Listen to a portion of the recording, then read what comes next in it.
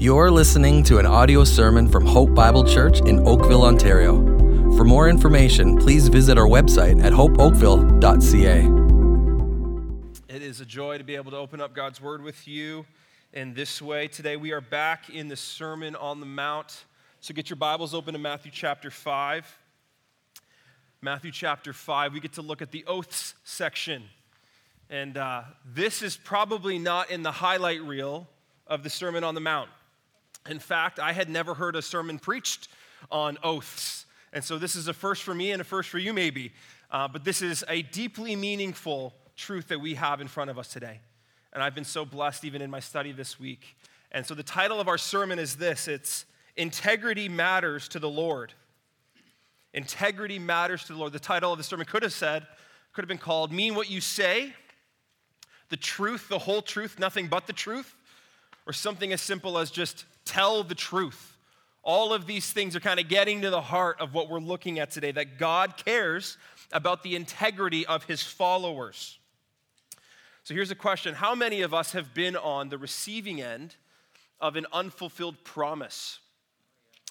How many of us have been let down by people who said they were going to do something that they didn't do? It made me think of group projects in high school. How many of us remember those? Oof. There's always that one guy, right? Who's like, no, I'm going to do it. I'm going to do my part. And then the 11th hour comes and you haven't heard anything. And you're like, I really hope that he delivers. And of course he doesn't. And then there's always one savior in the group, and that was never me, who was going to come through and just they prepared his section or whatever. But that's a silly example, right, of someone letting you down on their word. But there are some others more serious examples. Some of us have had parents who never did what they said they were going to do. And we constantly felt let down because we were in an environment where people were just consistently not fulfilling their promises. This truth has devastating consequences. Our integrity matters to the Lord. And one of the things that we're seeing through the Sermon on the Mount, it's important to keep this in front of us, is we're seeing an ethic roll out of what Christians are supposed to do. The truth is, things are supposed to look different in the kingdom of God. Our lives are supposed to represent who God is. Another way of saying this is our conduct is supposed to represent his character. Our conduct reflects his character. So when we see the section on do not be sinfully angry but pursue reconciliation, it's because God is a God of reconciliation. When we see the section of do not lust but pursue purity, it's because God is a God of holiness and purity.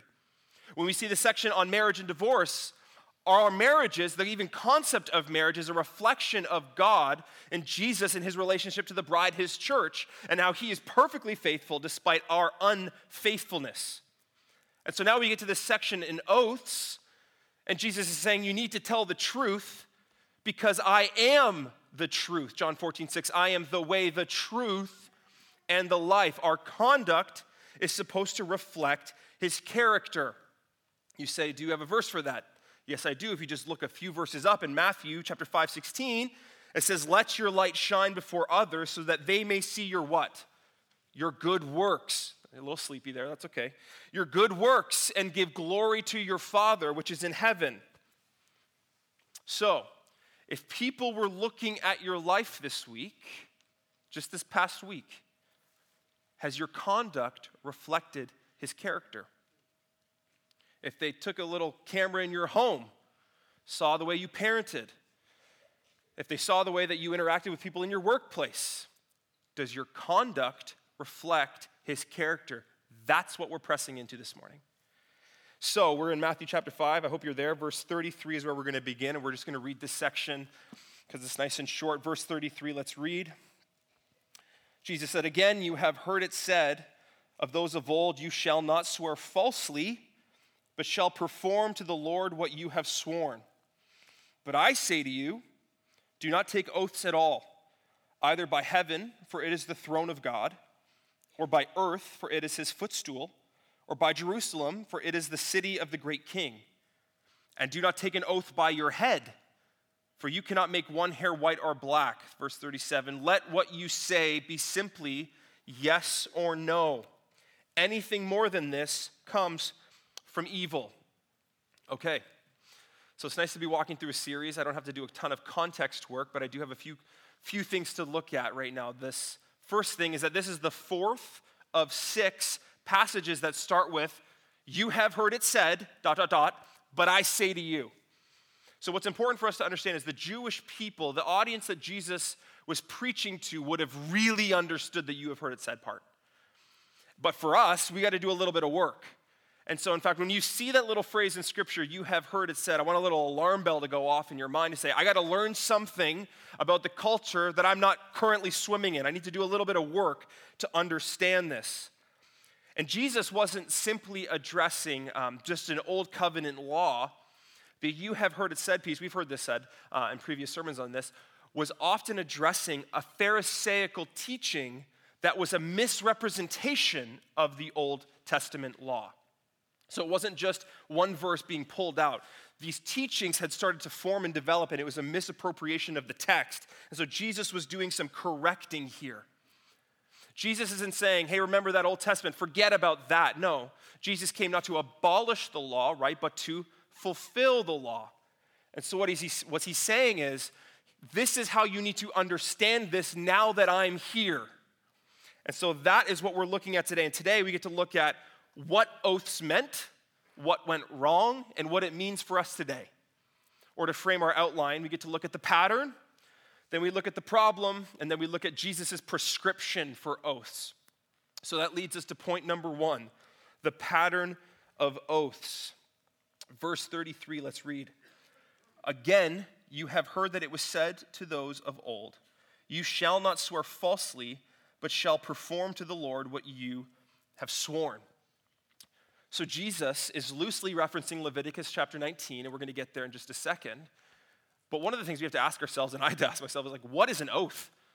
What does it mean when you see language like not to swear, or we see the word vow or oath? Like, these things have a meaning that is not native to us. And so these are all communicating the idea of some sort of formal promise or solemn agreement. The commentator R.T. France, he says it this way: oaths are an invocation of God or some sacred object to undergird a statement or promise. And vows are a solemn promise to God of an action to be performed. Okay, we're getting clearer here. So oaths were a way of escalating the severity of a promise by which people would swear by the name of the Lord. What's important to understand in this too is that these aren't necessarily wrong. In fact, oaths were sometimes commanded by God. In Exodus chapter 22, it says, if a man gives to his neighbor a donkey or an ox or a sheep, and it dies or is injured or driven away without anyone seeing it, look, an oath by the Lord shall be between them. And then at the end, the owner shall accept the oath. So oaths were sometimes commanded for God's people. Some oaths, on the other hand, were more voluntary and were more general in their application by which they would swear by the name of the Lord. Deuteronomy 6:13 says, "It is the Lord your God you shall fear. Him you shall serve, and by his name you shall swear." Okay? So the goal of these oaths or vows was to motivate people to keep their word when they were tempted not to. That was the goal. It was a tool of God. One more verse in Numbers chapter 30, verse 2. If a man vows a vow to the Lord, ... he shall keep his word. Oaths were a tool by God used to promote truthfulness in the community of God. They were used to promote truthfulness. And well, why did they do that? Well, when you're making an oath, they were inviting God to be witness to what was taking place. They were inviting God and saying, God, you are witness to the promises we are making, and if we break our promise, we're inviting you to be the judge and the avenger. That you can strike me down. That's literally what they were getting at. That God was witness to what was going on. So here's a principle for us. How might our lives change? How much would our sin be lessened if we lived in such a way where we believe that God was witness to all of life all the time? Like, how might your life change? How might my life change if Jesus was walking through life beside me? I think for many of us, we have so compartmentalized our faith and our life that there are spheres where we do not even acknowledge that God is with us. Like, for sure he's here, right? Like, we're in a church building. God is here. God is present in my home when I open the Word and do family devotions, but what about at the workplace? What about when I get on a plane and travel somewhere else where no one sees me or knows me? God is witness to all of life all the time. And if we took that seriously, it would change the way that we lived. Like, God is present with you when you are in your car. Some of you have a Jesus fish on the back, and that's not helping anybody. God sees even in those moments. What about in those spicy parenting moments in your home? God is with you. God is present. He sees. In the workplace, God is with you when you do your taxes. Right? God is with you when you are alone at night in your bedroom and you think nobody is watching. God is with you. Here's 2 verses for us. First one is this, Proverbs 5:21. For a man's ways are before the eyes of the Lord, and he ponders all his paths. Let's just stay here for a second.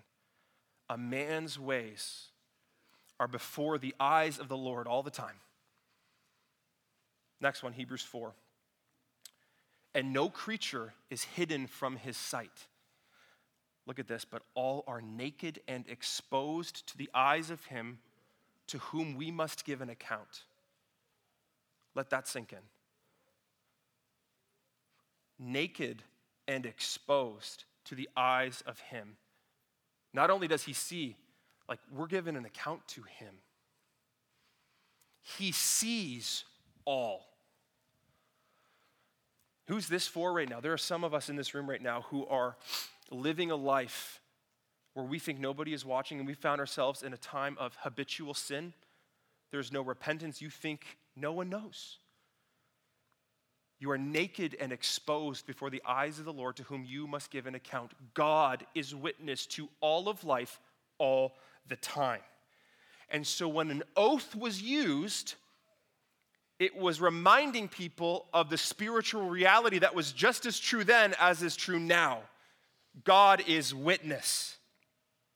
So these oaths were intended to restrain lying and to promote truthfulness in the Israelite community because it was a reflection of who God is. God is truth, and therefore his people must be truthful. And when his people lived like this, it led to a life of human flourishing. More on that later. This is a big deal. God cares about the integrity of his people. Oaths were a tool by God to promote truthfulness, but surprise, surprise, sin ruins everything. And we ruin everything.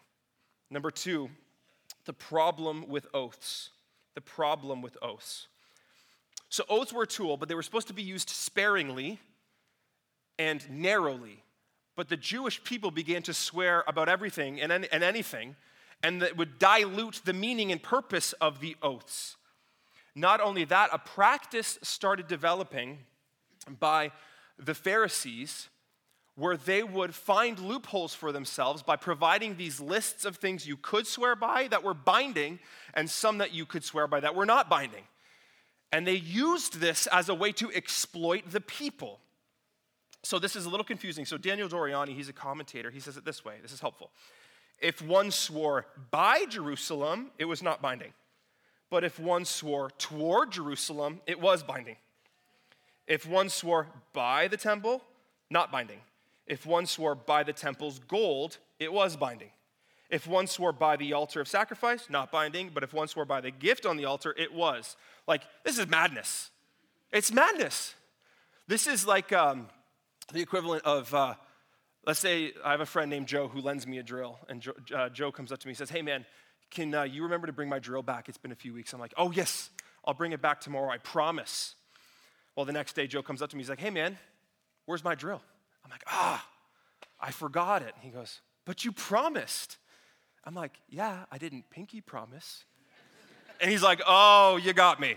Like, that's crazy. That's what's happening, though. And we do this. How many times have we used the phrase, well, that's not technically what I said, right? There's these loopholes that were being created that was leading to deceit in the community of God. They were not operating with integrity.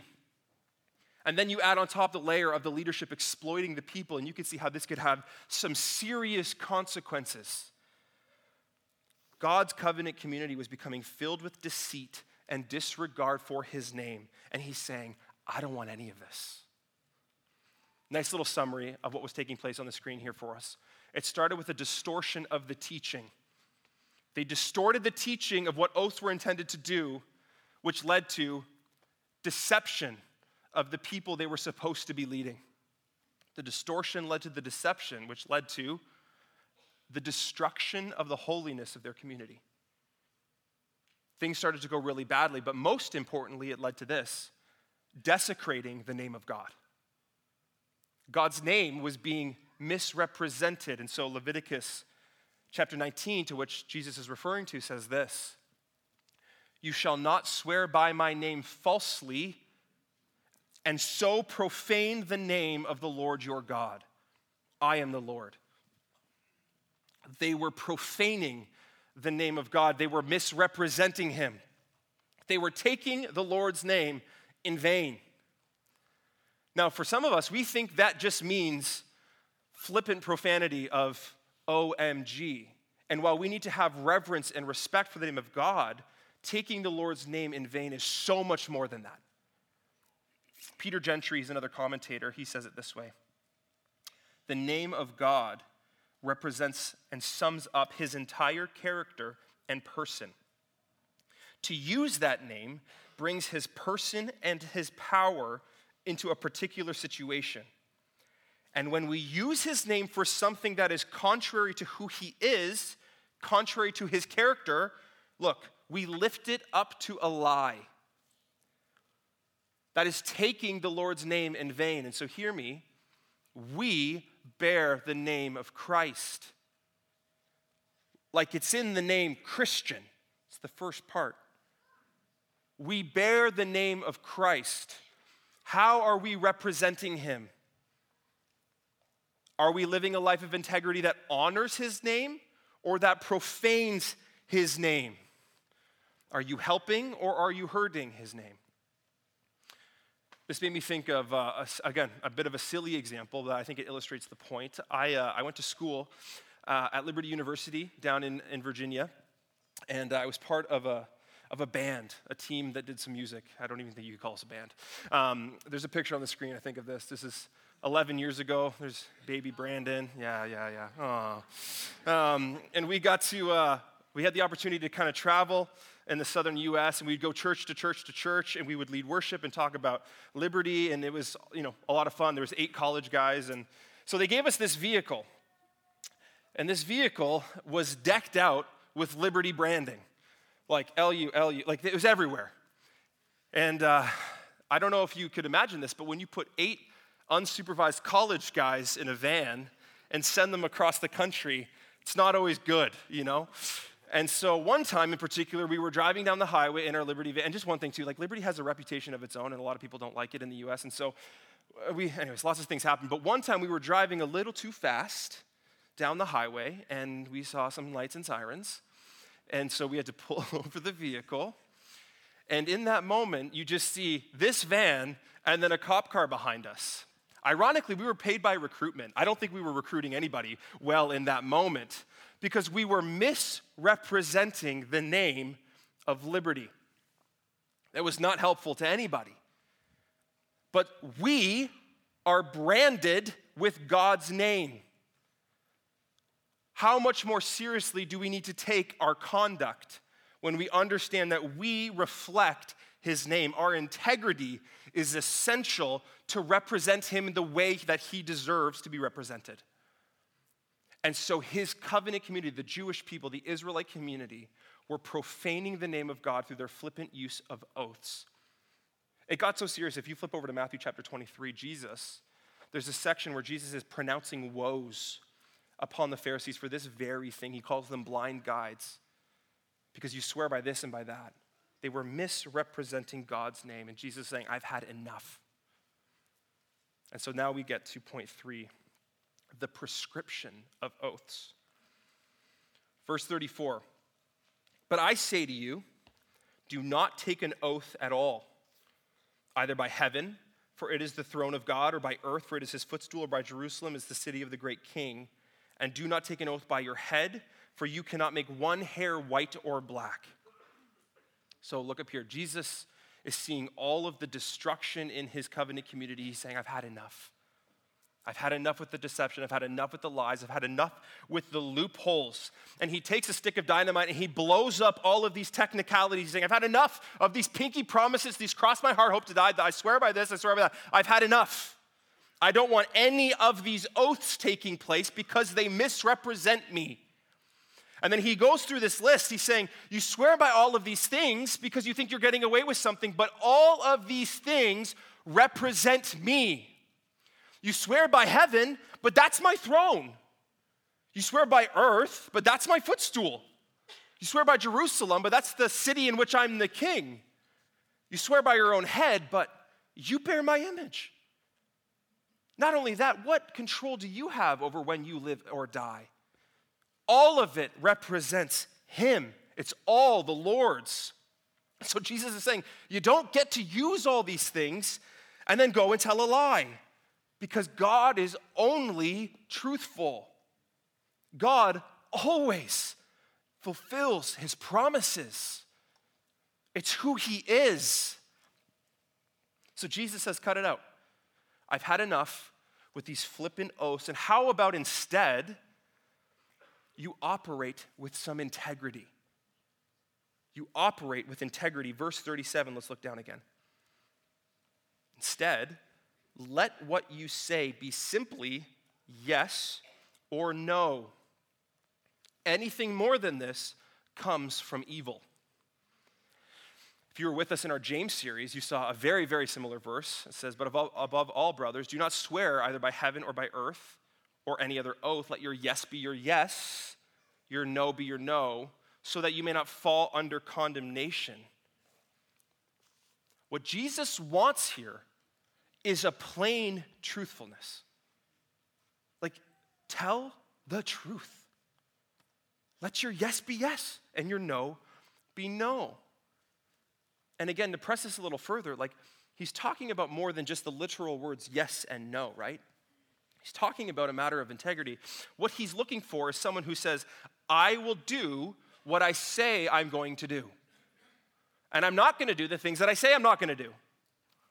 I want someone who will not exaggerate the details in a way that makes them look good. I will not commit to things for the sake of people-pleasing that I have no intention of following through on.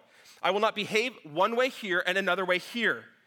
Hear this. There will be a consistency in my conduct that results in my word meaning something. That's what Jesus desires. A consistency in our character so that when we say we're going to do something, people go, he's going to do it. His word has weight to it. Warren Wiersbe says it this way. The more words a man uses to convince us, the more suspicious we should be. That's good. Let your yes be yes and your no be no. Apart from complete truthfulness, anything other than complete plain truthfulness, Jesus is saying, is from evil.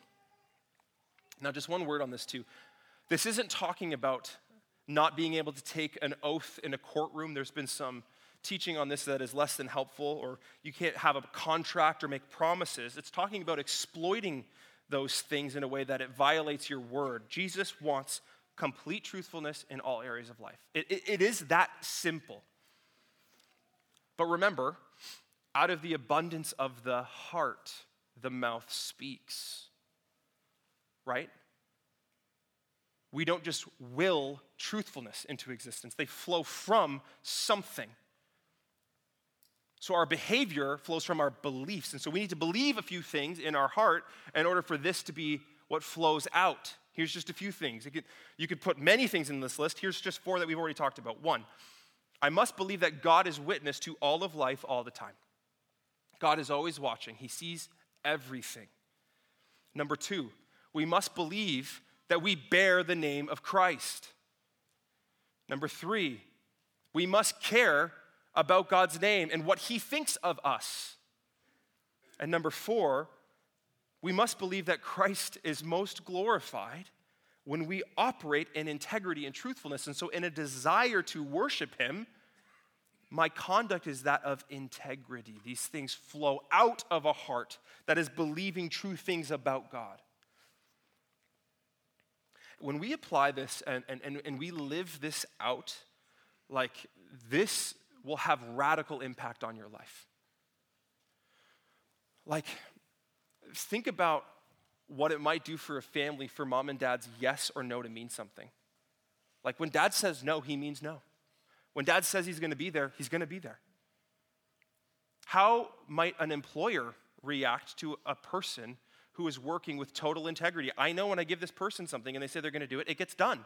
Like your life at some level will flourish because these things are a reflection of who God is. This will change. A marriage, when there's complete truthfulness within a husband and a wife, we're not posturing, we're not playing games, our words have weight. We are telling the truth to one another. This leads to human flourishing. So like I'm saying, this is not hard to understand. This is a very plain message, but this is hard to apply. In fact, there are, I believe, thousands of opportunities every single day where we have the choice to either live a life of integrity or to violate that. Like, there's so many situations where we're just confronted. Do I tell the truth or do I lie? Sometimes the truth looks like lovingly correcting a spouse. Sometimes the truth looks like humbly confessing to a spouse. Sometimes the truth looks like standing for what is right at school when it's really hard. Students in the room, like, I don't envy your position. Like, it's difficult out there. Are you someone who's going to be a person of integrity and tell the truth when it's hard? Sometimes telling the truth looks like not passively agreeing in a social setting when you know it offends God. Sometimes telling the truth looks like being a businessman or woman who stands for what is right when the entire boardroom is against you. These things are not easy. Like, I do not pretend for a second for that to be easy. But my prayer is even this week that as you're walking about your life and you're confronted with these opportunities, that you would just pause and say, wait, am I going to live for the Lord or not? Am I going to be a person of integrity? This is hard, but we desire to be like Jesus, who was full of grace and truth. Now, some of us are truth tellers in the room, and you're like, this is my sermon. Like, I get to tell the truth. Remember the first part. Jesus is full of grace. Full of grace. Grace and truth. But we must be people of integrity.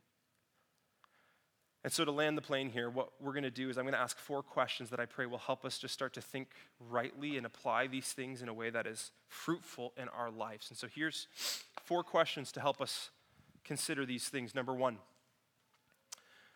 are there any areas in your life where you are not being entirely truthful? Even, let's pray, Holy Spirit, would you help us be able to answer these questions with truth and honesty? Number 2, do I honor my commitments? I was thinking about this for our young people. There used to be a thing called FOMO, fear of missing out. And now there's a thing called FOBO, fear of better offer. Some of our young people, you are so hesitant to follow through with your commitments because you are always looking for the next thing. That will have devastating consequences on the name of God. Do you honor your commitments? Number 3, are there areas in my life where my integrity has been compromised? We're broadening the umbrella a little bit. But just take an inventory. Are there areas in my life where my integrity is being compromised? Those things you think no one will know. Number 4, is my conduct reflecting the character of God in all areas? I mean, at some level, right? Like we all have to say no to that question. There's always moments where we have not lived the way we ought to. And so I'm praying, even just as we widen the scope, that the Holy Spirit would be impressing something specific on our hearts that we need to deal with. Remember that passage in Hebrews 4, all are naked and exposed before the eyes of the Lord, to whom we must give an account. Some of us right now, we are feeling a sense of conviction. We know exactly what we need to do. The Holy Spirit has made it clear. And the answer for us is to repent and say, Lord, I need to be a person of integrity. I desire to live a life that is honoring to you, that represents you well, that bears your name in a way that you would be proud of. That's what we need to get to. Some of us in this room, however, we don't have a saving faith in Jesus Christ, and we are not living a life of integrity. In fact, we've propped up our life with so many lies, we don't know which way is up. And you're feeling life squeeze in on you. And you're saying, that's me. Like my life is riddled with deception and lies. No one knows the truth, but I do, and it's eating me up inside. And you're feeling at some level the conviction of the Spirit upon you. And to you I say, the answer from this is not to just say, I'm going to turn the light switch on and start telling the truth all of a sudden. You cannot do that. We've just heard this. It has to flow out of what we believe. And so the answer for you is to repent of your sin and place your faith and trust in the finished work of Jesus Christ upon the cross. And then get this, there's a name for the Holy Spirit called the Spirit of Truth. And the Holy Spirit of truth will come and he will fill you, he will save you, he will empower you. And then the outflow of your heart will come, integrity and truthfulness. If that is where you are at, I pray you have some conversations today. You come forward, we'd love to talk to you. Repent of your sin, place your faith and trust in Jesus. And the Spirit of truth will lead you. My prayer today for all of us is that we would leave with a greater conviction that our conduct must reflect his character. And when that happens, Christ is magnified in and through our lives. Let's pray together. So Holy Spirit, you're working, I believe. You are impressing upon us the areas where we need to change, where we need to submit under your word, where we need to take some steps to live a life of integrity, to have a life that honors you. At the end of the day, Lord, I believe for every believer in this room, our desire is that you would be exalted, you'd be magnified and glorified by the way that we live our lives. That there wouldn't just be lip service, but that there would be a consistency in our character. That when people looked at us, they would know that person is different. And the reason is because they love Jesus. And that they would see the fruit of righteousness springing up all around us. And so even right now, would you just lead us? Would you promote a Christ likeness within us? Even as we sing this last song, I pray that this is a prayer from our hearts, an invitation for you to be glorified and magnified from my life. We love you and we invite you to continue to work in our midst. In Jesus' name, amen.